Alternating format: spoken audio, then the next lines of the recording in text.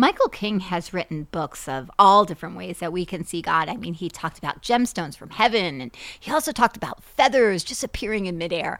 You know, he has such a childlike faith that he can just have you as a reader start to want to experience some of the supernatural. But lately, he is starting to go after some of the things that we're supposed to do as Christians. And one of those things is raising the dead. Now, to most people, when you talk about raising the dead, we think, oh, gosh, can't we just do something easier? It's impossible. It's so difficult. But is it?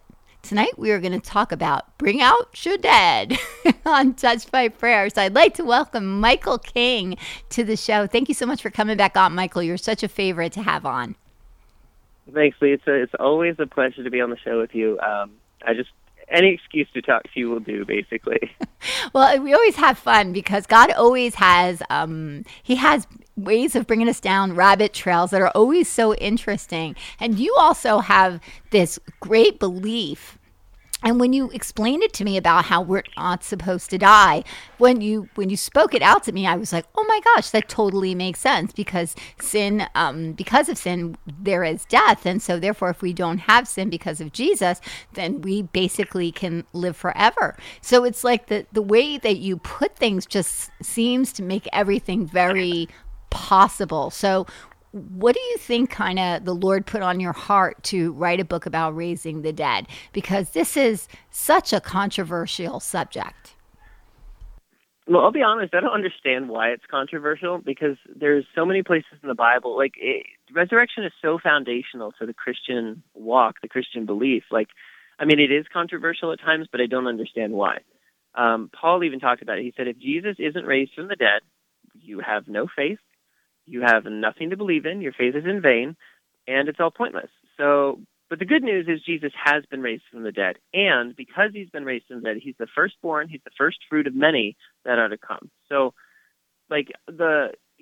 throughout the Bible, we see this theme of resurrection, of life being brought in the place of death, and that Jesus even himself said, he said, the thief, the enemy comes to steal, kill, and destroy. So death, loss, and destruction are the work of Satan and the enemy as a whole. He said, but in juxtaposition to that, in opposition to that, I have come to bring life and abundant life. So full life, abundant life, overflowing life. If you think about in Psalm 23 where David talks about my cup runneth over, that's the kind of idea of abundant life. Okay, you can stop pouring now. You're making a mess. It's running off onto the table, onto the floor. It's overflowing life. So, and if you look at it from Genesis to Revelation, that's why, and I know we're not really so much talking about immortality, but the whole thing about that you shall not die, that you'll live forever, is not talking about a heavenly reality after you die and get to heaven, because otherwise, what's the point of raising the dead? If you're just going to die later, why does that matter? Why bring somebody back if they're just going to die again in a year, 6 months, 20 years? And the reason is because Jesus is about abundant life. He is 100% opposed to death in every way. And so he's given us, as his disciples, the command to go and raise the dead. Oh, I totally agree with that. And to even put it, just to bring up another point, if he wanted death, why would Jesus say, go out and raise the dead? That doesn't make any sense, because that's one of the things. Cast out demons and, raise the dead, get rid of leprosy, heal the sick. It was one of the 4 things that he told us to do. It's not like he just sat back and said, hey, look, if somebody dies, just let it go. He was very specific about, nope, raise him up. And it's like if you think about Lazarus, Jesus raised people from the dead, but even before, and I think you talk about this in your book, before Jesus came, there were resurrections before that, correct? Yeah, there are 4 Old Testament resurrections. One was Elijah, one's Elisha, one is Ezekiel prophesying over the dead bones and watching all this, flesh and whatever come onto them. And it's unclear if that's a spiritual thing or if it was actually happening physically in real life. The way the text reads, you could read it either way. And then the 4th one is Elisha's bones. This dude is running away from robbers, basically, he and his friends. The dude's dead. They chuck him in a cave because they got to get away. And when his body hits Elisha's bones in the cave, he pops back to life. And presumably he runs away with them. Okay. So, but, we were talking before we actually started the show. We were also talking about the Sodomite woman. So talk about like some of the things that you mentioned to me about that. So that's the one where Elisha was praying over. Right, and he sneezed 7 times. Yeah. Yeah, that's what I want to get to. The story's in 2 Kings 4:8-37. I don't have that memorized. I'm just staring at the list of verses. But basically what happens is, for those who aren't familiar with the story, Elisha goes and prophesies over this lady from Shunem, and she seemed like she was decently well off. Hey, you're going to have this kid. So eventually this kid, I'm not sure he gets like a head injury. I'm not really sure what happens because he's just sitting there complaining that his head hurts.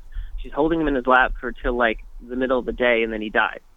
So she goes and sends a servant to go get Elisha and said, look, like I didn't ask for a kid, but God gave me a kid, so fix it. And long story short, he ends up coming back, praying over this kid.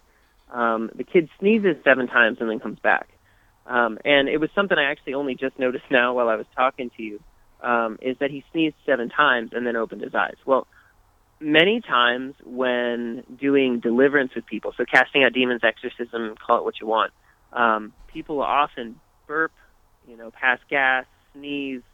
They will release some kind of wind when spirits are leaving them. So I just find it interesting that this kid died out of the middle of nowhere, and he sneezes 7 times and then wakes up. And the reason I say it's interesting about resurrection or casting out demons is because I want to say it's Matthew, but Jesus talks about how if you cast a demon out of somebody and you don't deal with the situation well, then you could potentially have them come back with 7 more. Yep. So the number 7 in Scripture is significant to begin with, but then there's a specific reference that Jesus makes about the number 7 and demons.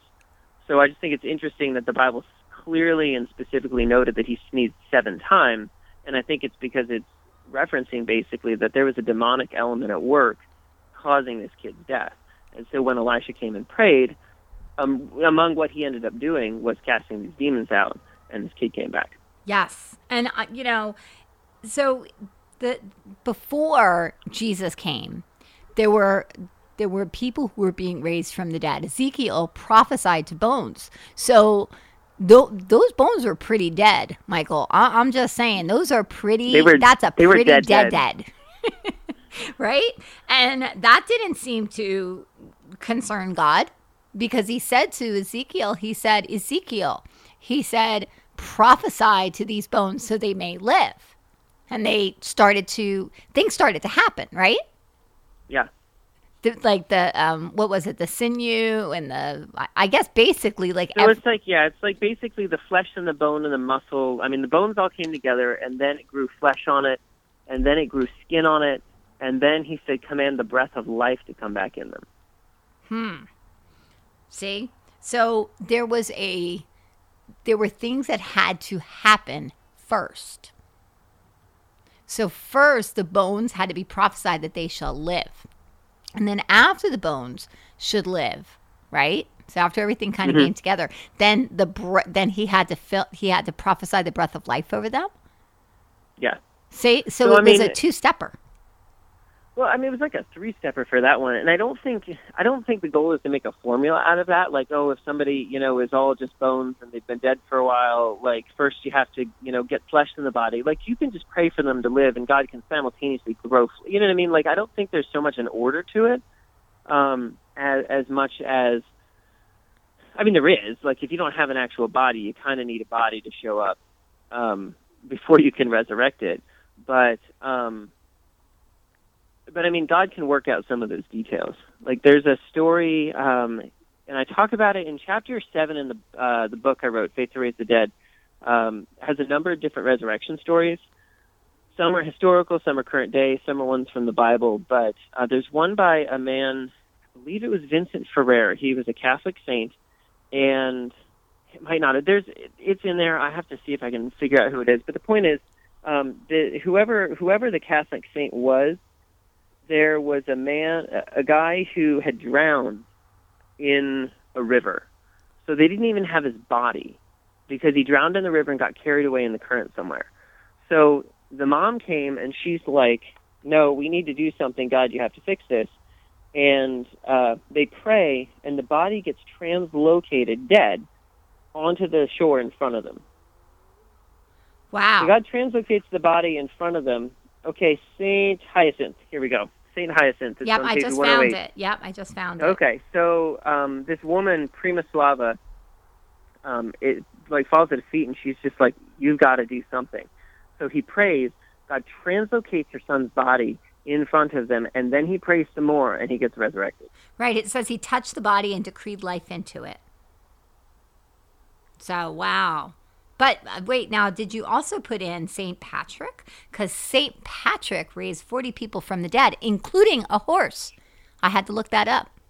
But I did not include that one, but yeah, he has a ton of resurrection testimonies. And it says, if you actually Google it or if you go to Wikipedia, it says, and some were very, very dead, unlike the freshly dead.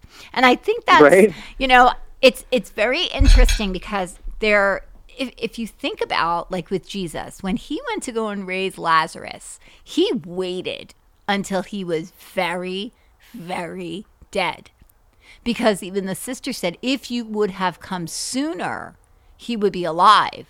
But Jesus wanted to make sure he was very, very dead so that they could be shown. Because I guess back then somebody could like pass out and people could think they were dead and then come back to life, So, but with... Well, it's possible, but even that was pretty infrequent. I mean, we hear about these stories of somebody getting some type of sickness or something where like it essentially paralyzed them, but they were still alive in like a dormant state. And that can technically happen, but it's incredibly uncommon.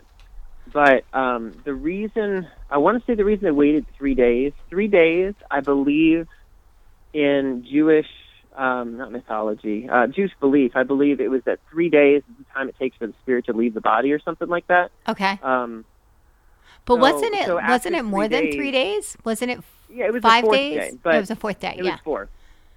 Okay. So I think the whole thing about 3 days, though, is that at that point, theoretically, the spirit's left the body and it's gone on to the afterlife. But interesting point, I actually read this recently by somebody named Richard Murray. You may have seen him on Facebook, but he's a lawyer. He writes a lot of really good, like, theologian-level stuff about the goodness of God and resurrection and a lot of this kind of stuff. He actually said Lazarus had already died, basically, by the time Jesus found out about it, because they were a day away. Jesus was a day away from wherever Lazarus was. So once Lazarus gets sick or dies or whatever, they send somebody to go get him. He's already dead by the time Jesus was notified anyway. Okay. So at that point in time, whether it's 1 day, 5 days, or 10 days, it really doesn't matter. Wow. Yeah. Because he's pretty much dead. So, yeah, so at that point in time, right, I think there's a chance that, okay, he's already dead. So, yeah, we may wait 3 days, and then, and again, Jesus didn't just wait 3 days because it takes a day to get there. So, I mean, he didn't leave the moment they said, oh, Lazarus is dead, but, I mean, he didn't just sit on his haunches for 4 days either. Right.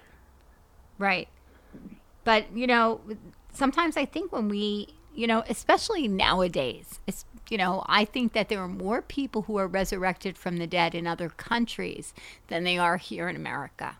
And I believe it's because once a body is embalmed, they go up, game over. That's what I really believe. Yeah. I spoke to somebody once who said he's like, well, after they're embalmed, it's over. And I'm like, but why? He's like, well, they're embalmed, so they don't have any more blood in them.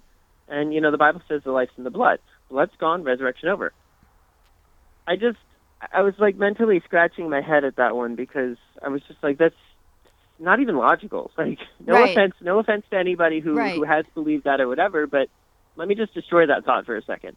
Because the point at time at which you're dead, having blood in or not in your body is not going to make you more viable as a specimen for resurrection. You're dead. Like, you have no breath of life in your body, your heart's not working, your brain's not working, you have total renal failure, you've got liver failure, your lungs have collapsed. I mean, literally every medical problem you can think of has already now happened to you. So, I mean, you're going to have to reverse all of that in prayer, which even if they had the blood still in their body, you still have to reverse total organ failure, cardiac death, and brain death. Like, I mean, so I guess my point is, at that point in time, I feel like whether the blood's there or not is kind of a negligible point. Right. And I think that's what kind of stops people. It's like up until that point. Well, we also hide point, our dead in America. Okay. Well, I mean, like, if you think about it, I mean, I'm a nurse. For those who don't know, I'm a nurse. I work at a hospital. I've worked in healthcare for like 10 years. When people die, we close the door, shoo everybody away, and then, eventually somebody comes in, we wash the body, and you stick them in a body bag, call the mortuary, have somebody come, all hush-hush, and wheel them out. Right. Like, I mean, to the point where I even have some nurses that I work with, they're like, are they gone yet? I'm like, they've been dead for like 2 hours. Like, chill out. Like, it's not a big deal. Like, I mean, some people get really freaked out about dead and the death and dying and whatever. And in our culture in America, we send the dead away as far away as we can, as fast as we can, make it go away. We don't want to hear about it, see it. So when I say we hide the dead, we really do. We try and keep anybody from experiencing this unpleasant thing, called death. And yeah, we don't want to experience it. That's no good. But we don't have to be afraid of it, and we don't have to hide the subject. We can just openly talk about it. Yeah, this person died. Like, they're not a zombie. They're not gonna get up and hurt you. Like, well, let's talk about that. Now that you brought that up, let's just talk about our fascination with raising the dead, because our fascination with raising the dead is really very demonic. When we think about people being raised from the dead, we immediately think of zombies. That we have been programmed to believe that resurrection only makes zombies. And I'm going to bring up a story because when my son was in school, he wanted to dress up and be a zombie. And I said to him, Alex, I said, I don't want you to be a zombie. I said, it's very, very, very dark. And he says, he goes, why? He goes, it's just dead people coming back to life. He goes, it's just like Jesus. And this is what I said to him. And this was so Holy Spirit, and I just didn't realize it at the time. I said, yes, and look at the difference. What God brings back is beautiful, and what the devil brings back is ugly and destructive. That is so true. Right? Think about it. Because there are people, especially like people who do voodoo, because you do talk about this. You talk about the difference between like a resurrection that is godly versus something that is through magic or through something that is not so much through God. But there were people, especially if you have ever gone to New Orleans, there were voodoo doctors who would bring back people who died, and they would be zombies. They didn't eat people, but they would work for the person who brought them back. And they didn't even realize that they were dead.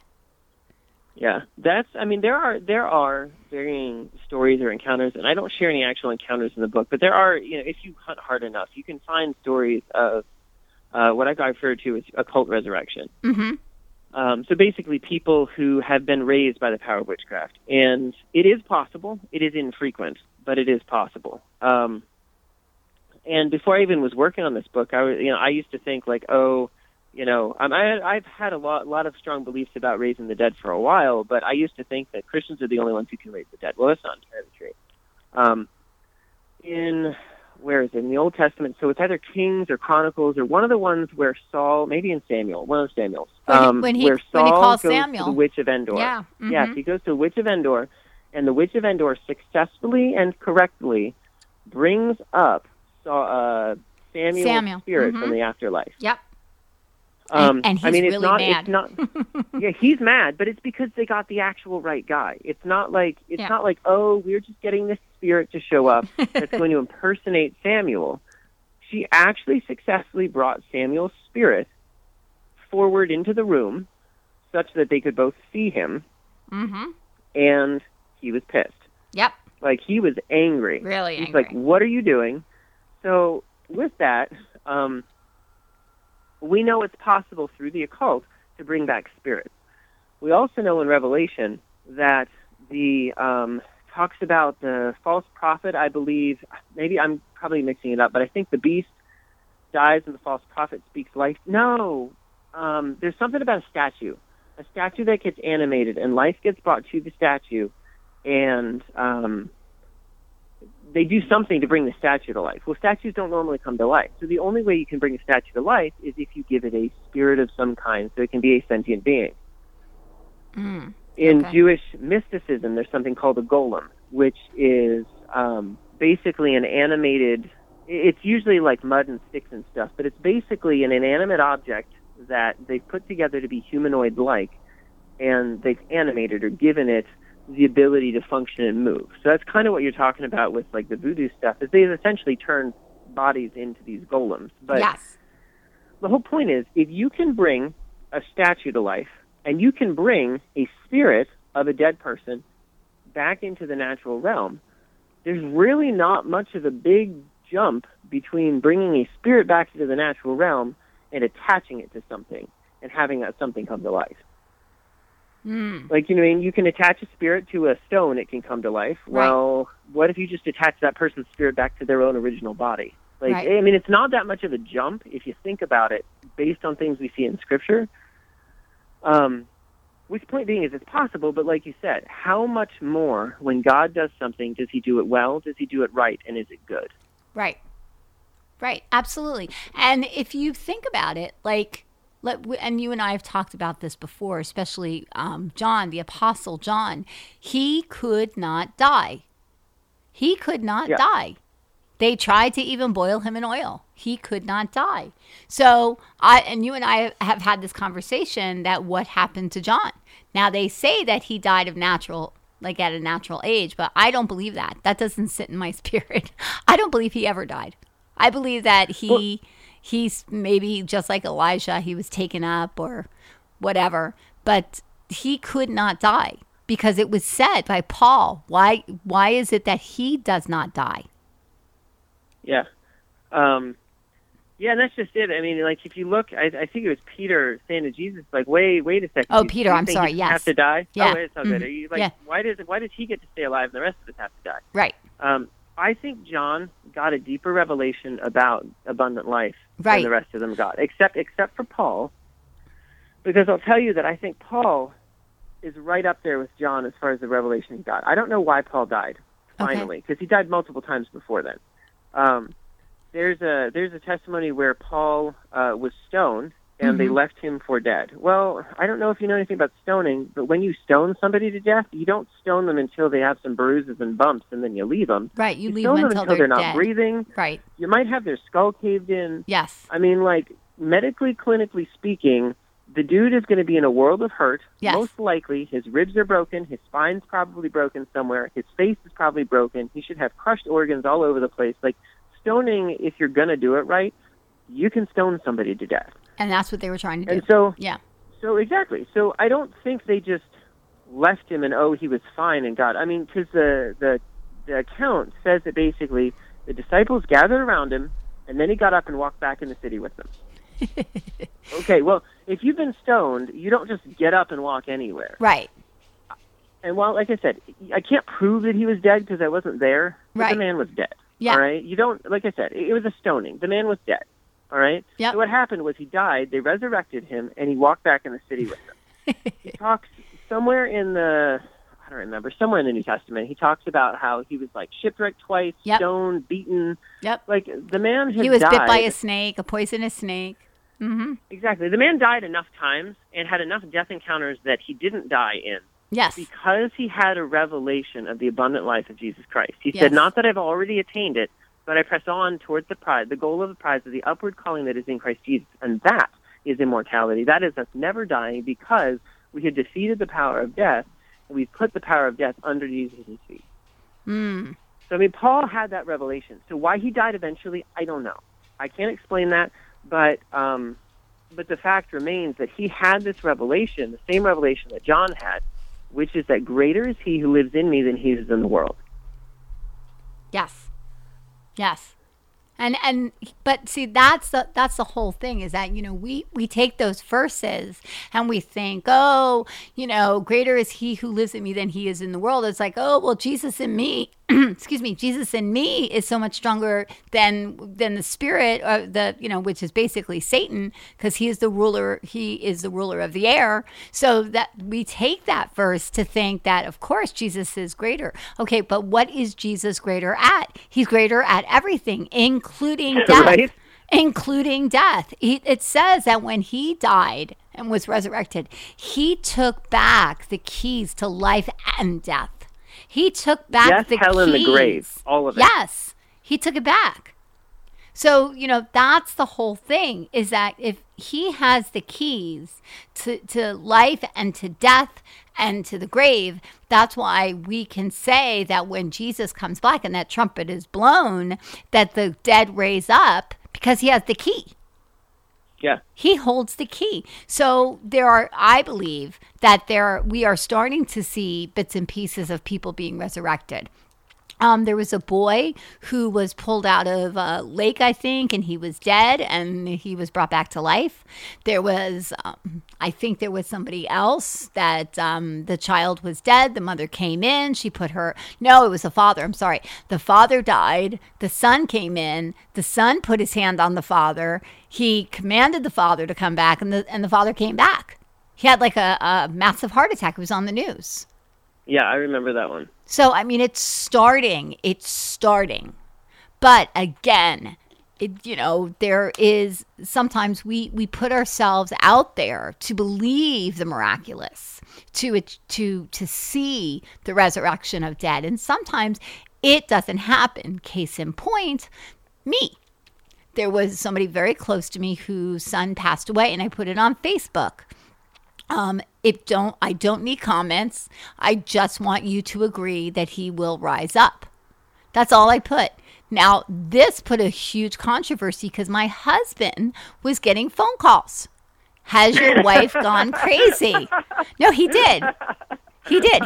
He got phone calls. Did Lisa lose her mind? Now, it would have been so fantastic had I put he's alive. But unfortunately, he did not raise up.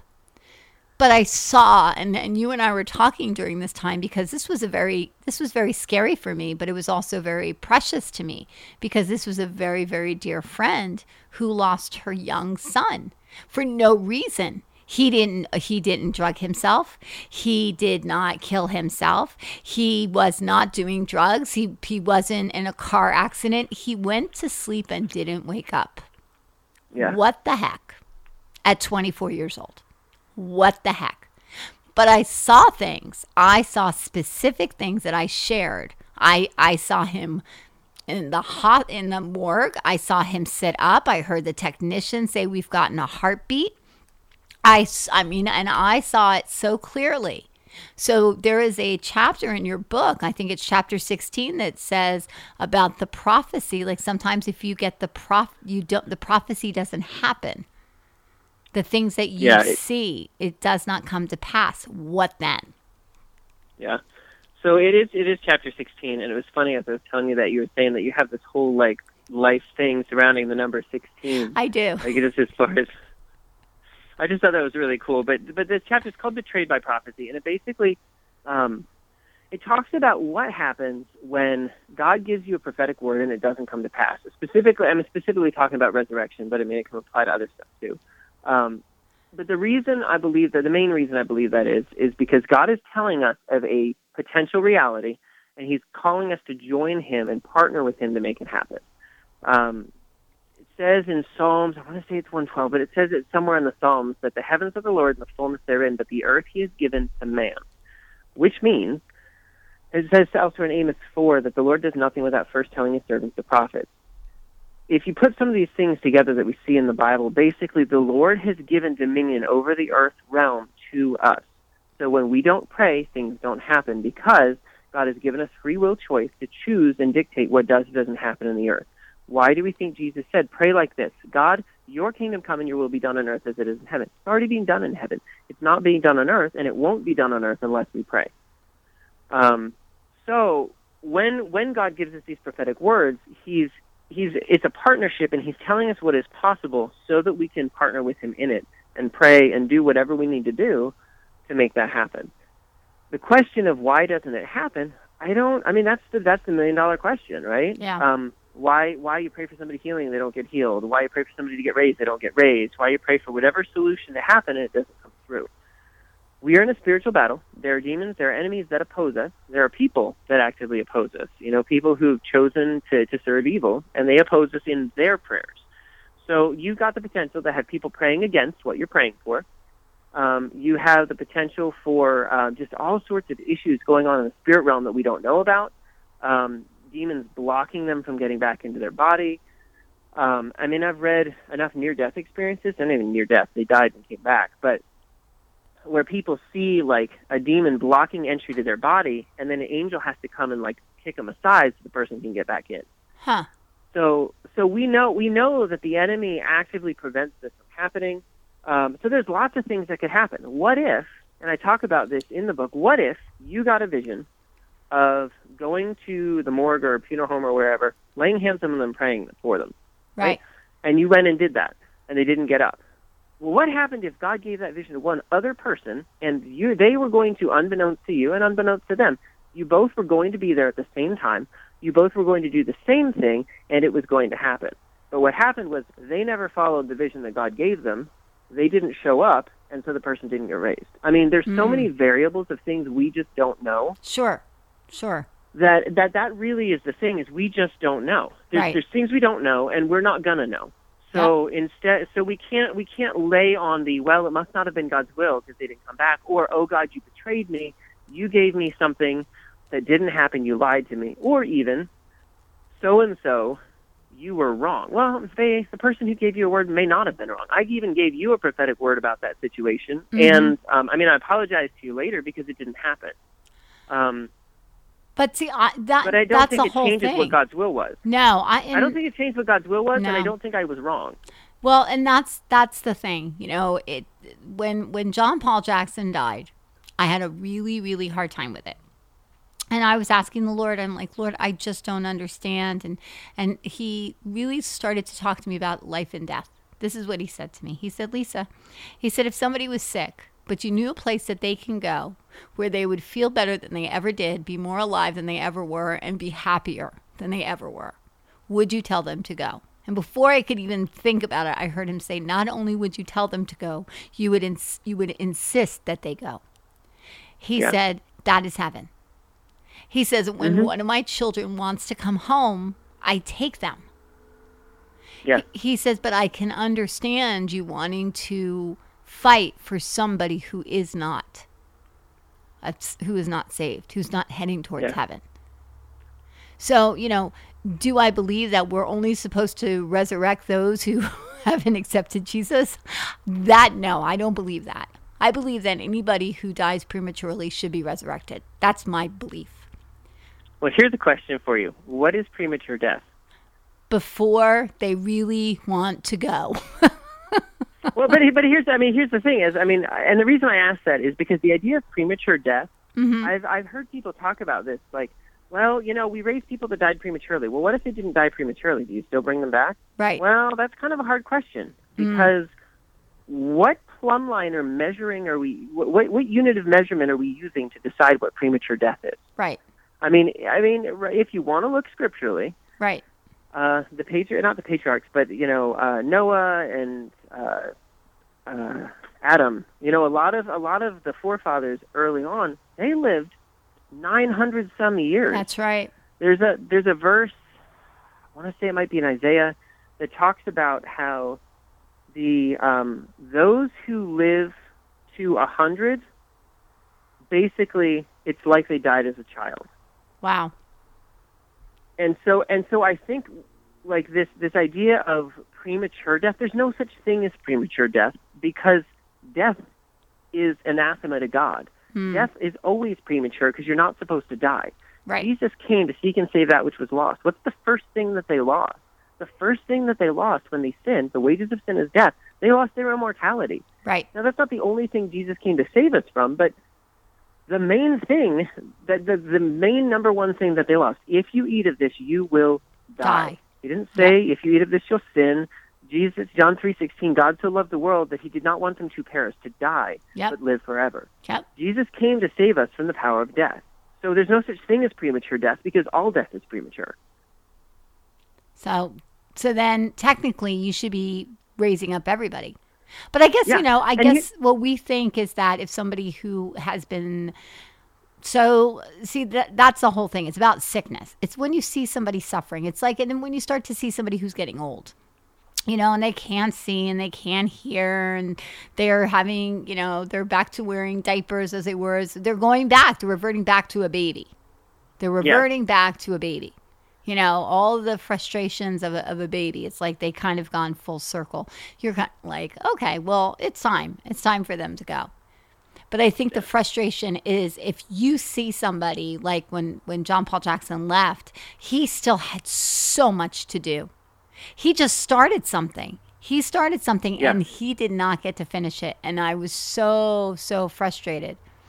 And I was pushing God, and the Lord said to me quite abruptly, which he doesn't usually do, but once in a while, just so that I stop it. He's like, some things you don't have to understand. And that was it. That was basically it. So, sometimes there are things, regardless of how much our faith is, how much we press into something, there are just some things we just don't understand. And we have to trust God. And I believe when people say, and this, because this is such a, this really kind of frustrates me, is that we have to trust the sovereignty of God. Well, that just makes it seem that God says he lives, he dies, I'm taking him, I'm taking that. I don't believe that's what that means. That's not what I believe that means. What I mean by his sovereignty is that I trust him because he has a plan. Yeah. God's sovereignty is badly misunderstood. God's sovereignty is usually used to explain that it happened, therefore it was God's will. Well, that's not even scriptural. No. It's not even scriptural. Nope. God's sovereignty means he's the highest authority ever, period. That's all it means. It doesn't mean he always gets his way, because we can look at a trillion different scriptures that say he didn't get his way. Yep. Moses was told to speak to a rock, and he whacked it with a stick. Right. The list goes on. Israel was told, I don't want you to have a king. We want a king anyway. Well, you can have a king if you want one, but I don't want you to have one. My will is for no king. They're like, give us a king. It's like, okay, but that's not my will. Right, and then he gave them. The list goes on.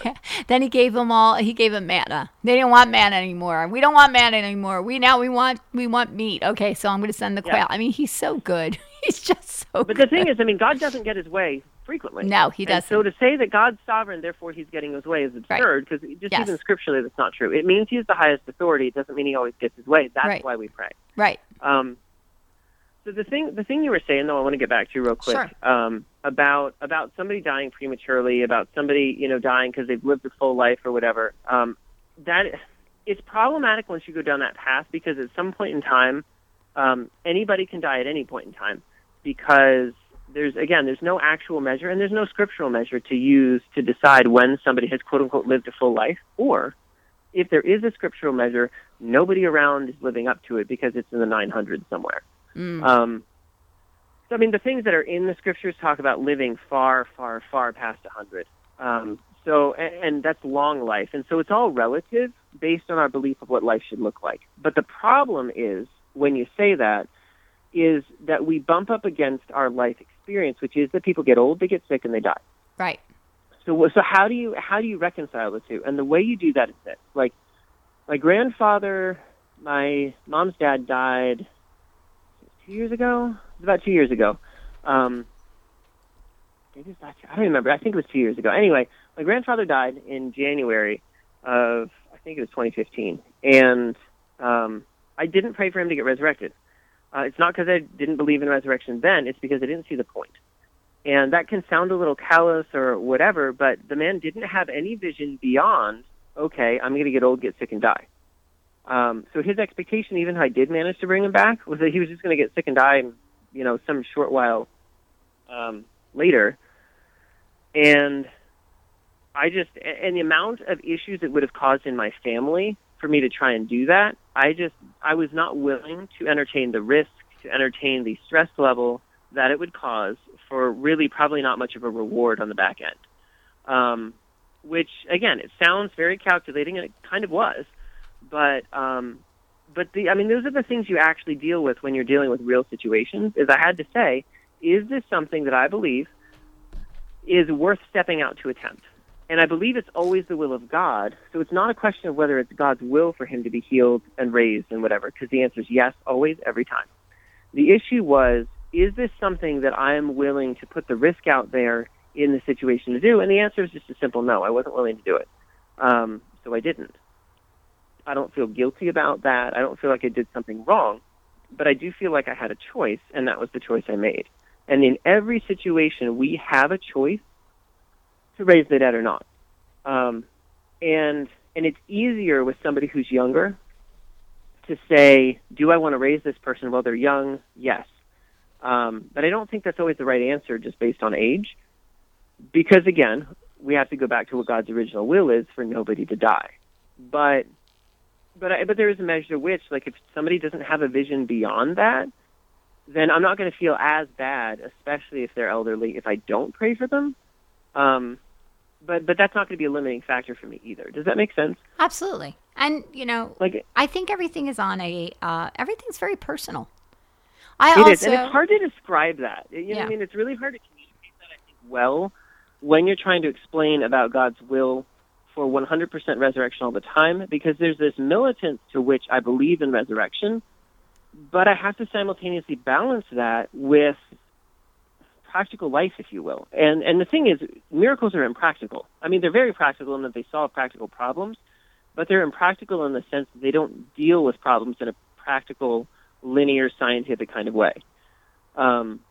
So it makes this weird tension between trying to figure out what to do in a situation when you know both the ultimate will of God and surrounding details to try and figure out what is the right answer. And that's the reason I'm explaining this is it's hard to know what to do, and that's why I think there's this growth and learning process we go through as we pursue learning about this abundant life of Jesus, is to try and figure out that kind of stuff. Well, I mean, that's the same could be situationally it matters, right? But the same thing could be said about like praying for somebody who's sick. Like, sometimes you could see somebody who's sick and you can say, well, I think, they're, especially if, say, they're serving God through their sickness and there's such a testimony, well, God's using their sickness. I mean, I don't believe in this, but God's using their sickness to show. No, it's either you want to go and lay hands on them and believe that God wants to heal them, or you don't. I sometimes feel like we'll sit there and we'll justify, and we become God in some ways, saying this person shall live and this person shall die, because we don't want to. Yeah, and we just don't stick our heads out. We don't stick our necks out to go and to do what Jesus told us to do, which is raise the dead. It's just that, first of all, it's extremely, when somebody does die, it is extremely hard to get to the body, because they take it to a morgue, and once they go to a morgue, you cannot get in. Even family members cannot get in unless they're identifying the body. Cannot get in. Yeah. So, it's like... That's what I was saying earlier. Like, we hide our dead. We make it hard. In America, anyway, yes. We make it hard to get to the dead. And so... In varying cultures, depending on where you are, somebody's body might be laying in a hut on a table somewhere, or depending on the culture, because the family is responsible for dressing, caring for, involving, whatever they're doing to care for the dead. It's a family, more ritualistic thing. So there's somebody with the body all the time. Right. So, I mean, so culturally, it really depends on where in the world you are as to the level of access you get. And while access doesn't guarantee resurrection or not, I believe it influences the level of success. I do. I agree with that. The resurrections, of the varying resurrection stories that you hear, read about, listen to people, whatever, the ones that are most common are the ones where somebody had access to the body. Yep. I mean, it's literally that simple. Like, if you have no body, you don't have a resurrection in like 99.9% of the cases. But I'm just seeing something as you're saying this. All of a sudden, I saw Jesus, and I saw him at the tomb of Lazarus. Okay? He did not physically touch Lazarus. He Nope. spoke. He said, all he said was Lazarus, come. That's it. And he didn't say it over and over and over. He said it once. He just said it once. I went back and I read it. Trust me. Yeah. He only said it once. And everybody looked at him like he was nuts. And in a few minutes, Lazarus came out. Lazarus comes walking out. He comes walking out, all wrapped up in the things, being like, what the heck? And the interesting thing is when they first roll back the tomb, if you've ever watched any kind of a movie, where they're showing Jesus, raising Lazarus, as soon as they roll back that stone, the stench comes because decomposition has already begun. Oh, yeah. I mean, day one, and I talked a little bit about this too, is day one, the reason the body gets hard and stiff, it's called rigor mortis. It's a physiological process by which basically there's a bunch of different connective tissue things inside of all the cells of your body that they firm up once life processes in the cell stop, basically. These particular fibrous things all kind of firm up. But after about 24 hours, you have these things called lysozymes that are like these little balls of digestive juice, basically, inside the cells of your body. So they're in the digestive juices, the enzymes, they're called lysozymes. They're stuck inside these little balls in your body. And when you need to digest things, the ball kind of works a little bit like Pac-Man. It just kind of like gobbles whatever you're trying to digest, and it digests it inside this little ball, and then it kind of spits it out, so the rest of your cell can use it. Well, after about 24 hours, those little balls, the balls break apart. Well, the balls are made to digest things, so what they start doing is breaking apart all of these hard, fibrous things that have formed inside the cell. So your body gets hard, and then it softens back up once it's decaying even further. Okay. So then you've got heat in the Middle East after being dead for 4 days, yep. And you think it's not going to have significant level of decay. You've got bacteria, you've got viruses, you've got parasites that are probably breaking down the body. You've got the heat. You've got all of these things going on that are making this thing disgusting, basically. Right. And then they roll back that tomb. The smell hits them, so they're all like knowing, okay, yeah, he's seriously dead. And Jesus just says, Lazarus, come. He doesn't lay hands. He doesn't say, oh, dear Lord. No. If it be your will. Yes, if it be your will, let him stay down. But if it's not, then let him come forth. No, what he did say, though, is, my Lord, I thank you that you hear me. That's what he said. Wow, I can't believe I remember that. Is that true? Yes, it is. He said, I thank you that you hear me and that you answer my prayer. He said, I'm not even praying this for me. He said, I'm just praying this so everybody else hears what's going on. Exactly. But he says, I thank you that you hear me. And he says, Lazarus, come. So maybe we're just complicating things. And that's kind of what I felt like. And it was funny because, we put this show together so quick and it's like so last minute, but I really wanted to honor you because this is your latest book. And this is something that you've really poured your heart and soul into. And you really want to show people that this is truly something we are supposed to do. We're supposed to do it. This is, this is going to be, and it's funny, I shared this with a friend of mine. And I think I might have shared this with you one time, but I was talking to my girlfriend and she's just starting to understand about healing and she's been watching a lot of Todd White videos and everything. And so I said to her, listen, I'm just going to tell you this. One day resurrection is going to be as simple as it is with healing. It's going to be a simple phone call. Hey, what's up? My mom died. Really? Well, I can't get there until 5:00. All right. And all right. Well, I mean, if you really want me to come, I'll come at 4. But no, 5's good. All right. I'll see you at 5. And it's like, because at 5:00, when that person gets there, they're raising back that mother. There's no sadness because they're raising that mother back up. And that's what I actually saw in a vision. And we were both cracking up. But that's what God is showing. That's what God is starting to show us, is that he is That's where it's headed. Yeah, that's exactly where it's headed, because even the faith movement of faith healing has caught on. Because if you say to people, do you believe in faith healing? They go, what do you mean? Well, I pray for the sick. Would that be all right if I pray for you? Oh, yeah, absolutely. Like there's no, even people who don't know what faith healing is. But if you say, I want to pray for you because God wants to heal you. Can I pray for you? And they go, yep, absolutely. So it's like, that's become acceptable. But I think the same thing is going to become acceptable for raising the dead. It will. And one of the things that is going to happen is, as really the church has been in a very unhealthy place in regarding to our beliefs about raising the dead and resurrection and life as a whole. But God is releasing greater health to the body. Not to toot my own horn, but through things like this book. It's not about me or a book. It's that God is releasing revelation to lots of different people. There's a guy named Frank Hanks. I don't know if you know him on Facebook, but he's very much about Empty Hospitals International. I want to say the name of his ministry, but he's all about abundant life. He's about healing the sick. He's about raising the dead, and he's out there pushing this reality of the abundant life of God to solve these unsolvable problems. And I believe that more and more we're going to see people doing this stuff because we're getting a revelation, a deeper revelation than we've had before. We've had a revelation, but he's giving us a deeper revelation of his will regarding life and death.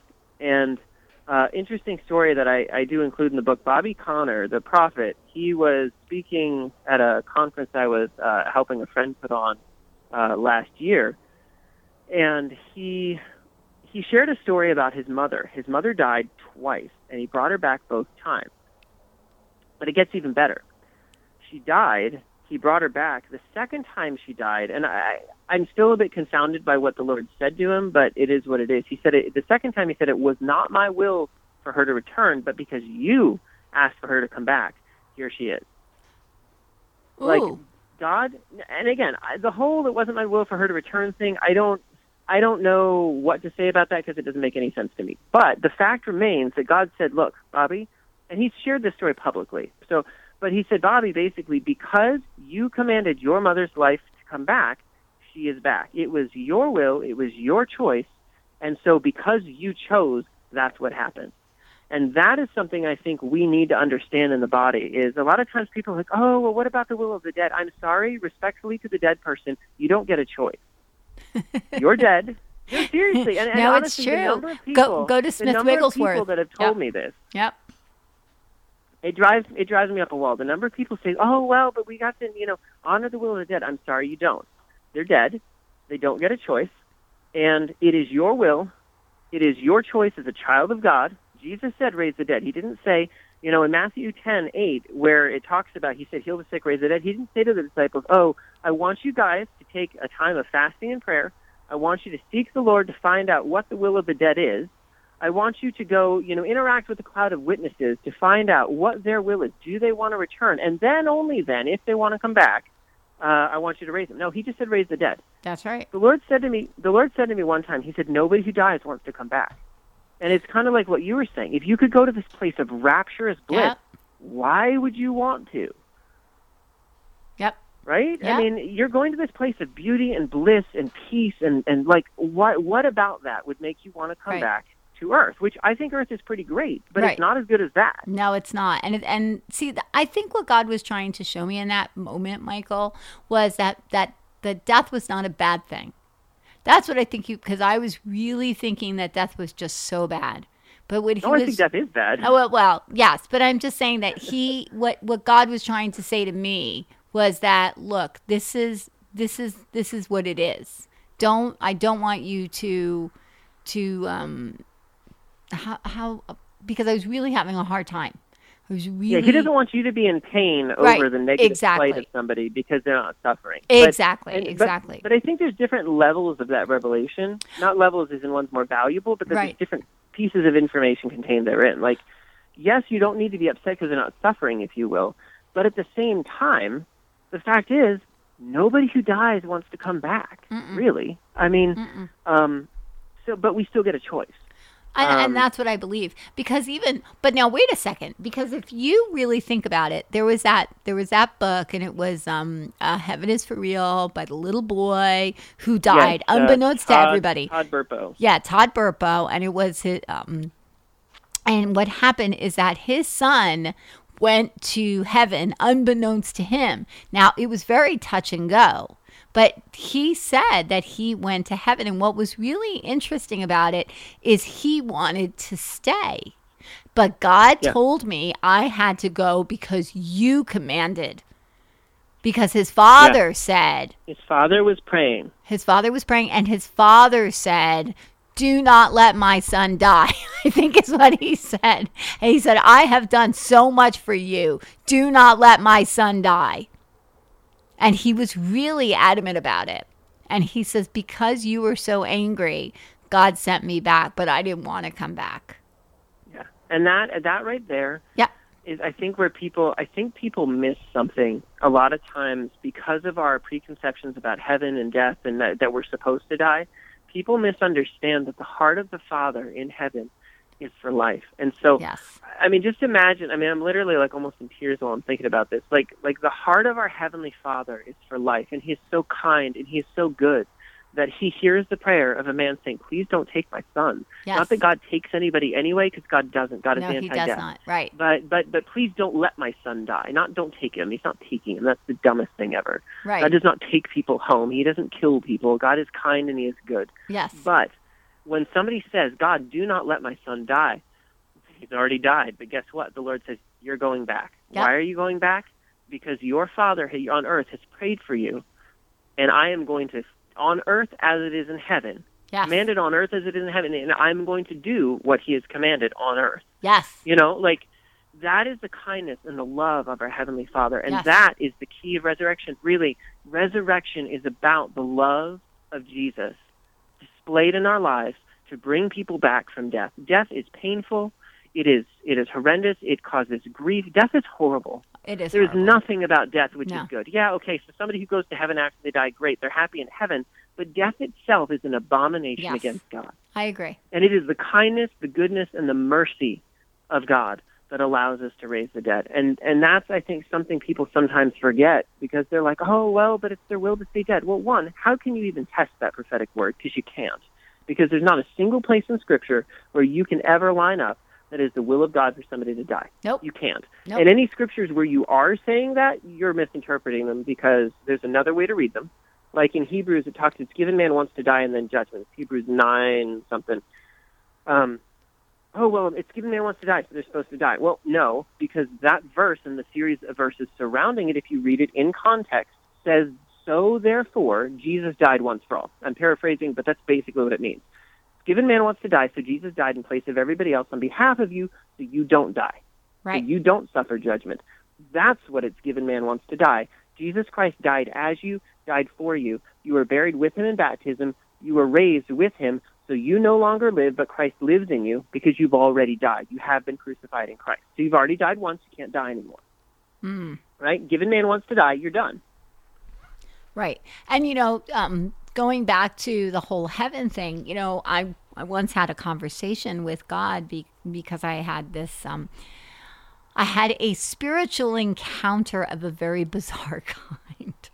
And I can't go into the specifics yet because I don't feel released to publicly go through it. But I know you know about it. But in this particular story, the Lord said to me, He said, Lisa, are people in heaven dead or alive? Yeah. And I said, they are alive. That was it. Well, Jesus said it. He said, yes. God's the God of the living, not the dead. That's Abraham right. is alive in heaven. That's Enoch, right. Elijah, I mean, they all never died to begin with. But, I mean, the people who have, quote unquote, died and gone to heaven, David, Moses, these people are alive because He's the God of the living, not the dead. That's right. And so that's why we're surrounded by a great cloud of witnesses, because they are alive. Yes, and they pray for us. So, you know, so these are the things, is that what you said about that God is not a God of death, that death is nothing, that God has nothing in common with death. You know, He is life. In Him there is no darkness That's at all. right. That's right. And I think that's a bigger statement. And I think that this book is really going to eliminate some of those doubts, some of those fears, that it's going to show scripturally what we're supposed to do. But, you know, when you were talking about the whole, like, can you ask somebody who died? Smith Wigglesworth, his wife died, and he brought her back, and she was angry at him. And Yeah. she said, "Why did you bring me back?" And she said, "If I die again, do not bring me back." And Yeah. so when she died the second time, he did not. And that's one of those things that every person has to decide that individually. Sure. My thought is, you know what? I appreciate that, but you're dead. So again, I don't really think you get a choice. I mean, seriously, and I don't even mean that rudely. I know that could sound really mean, disrespectful, whatever.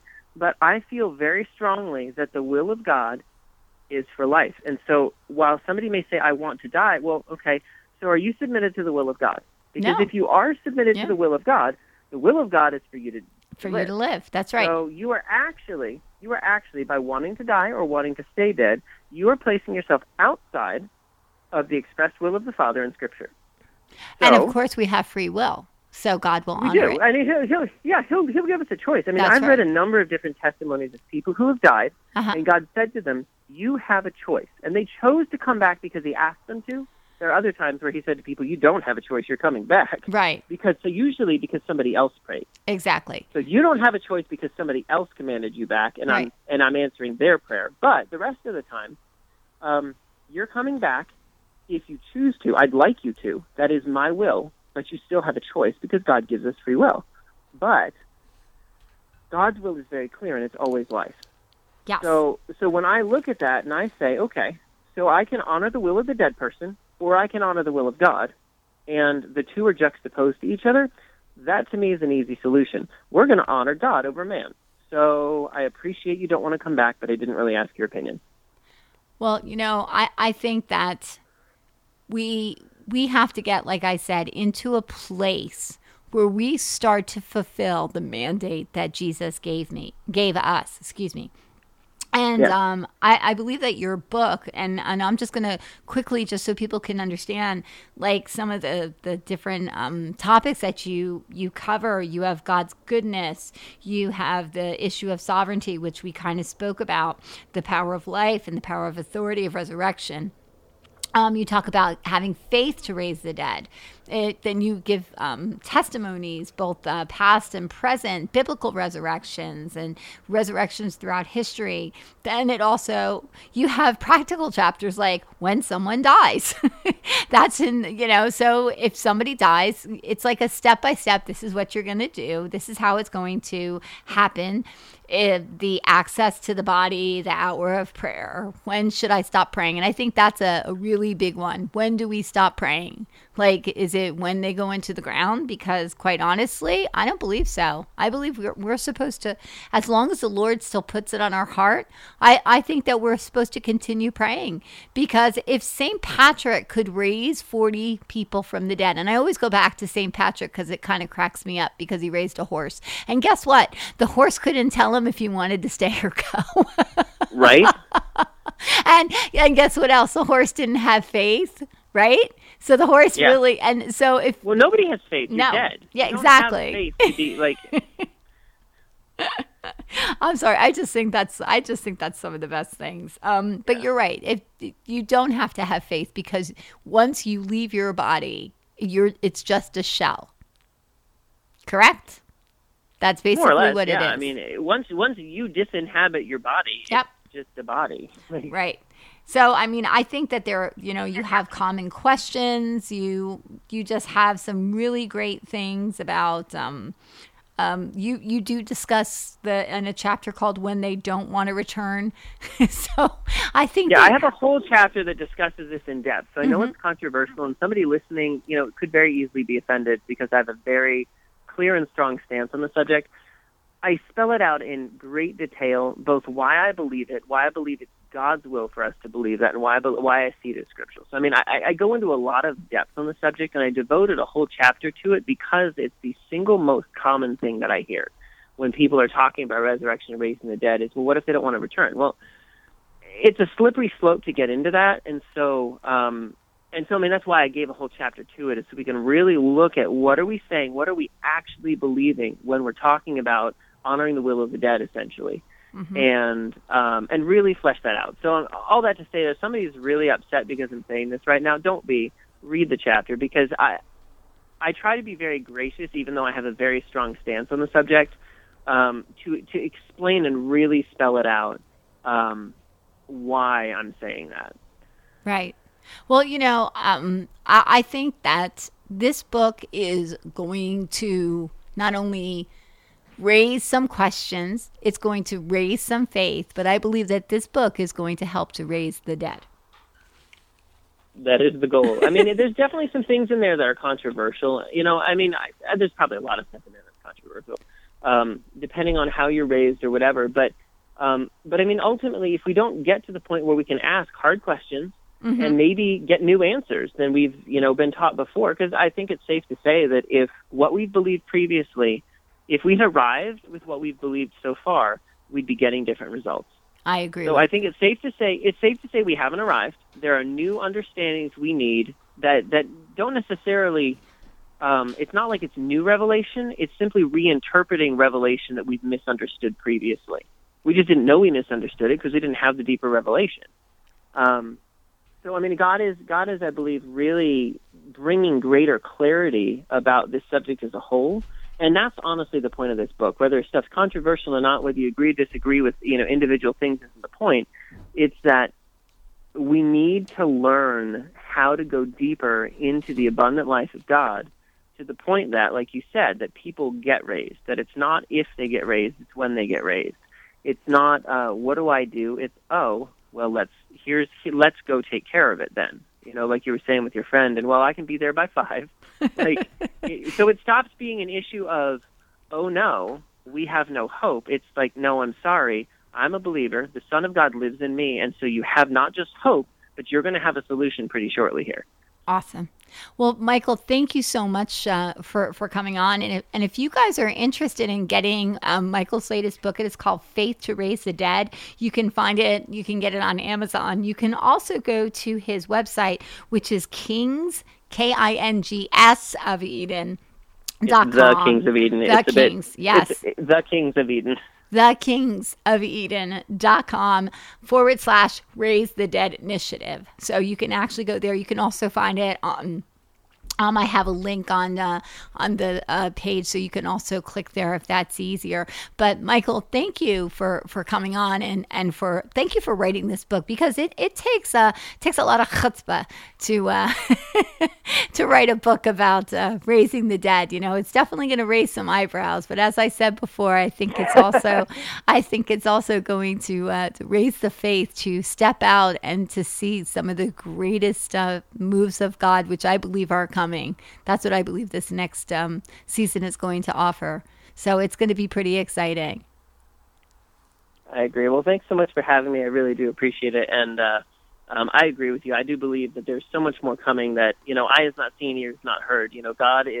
God is revealing it to his people. I agree. So I'm excited to see what's coming. Yes, I think that's a great way to end the show. So thank you guys for tuning in to Touched by Prayer. Remember, if you'd like to get in touch with Michael, you can go to his website, thekingsofeden.com. You can also find his latest book and his other books. There's Gemstones from Heaven, Feathers from Heaven, just to name a few, and of course his latest, which is Faith to Raise the Dead. So thank you guys so much for tuning in. Just remember to go out and touch someone. Good night.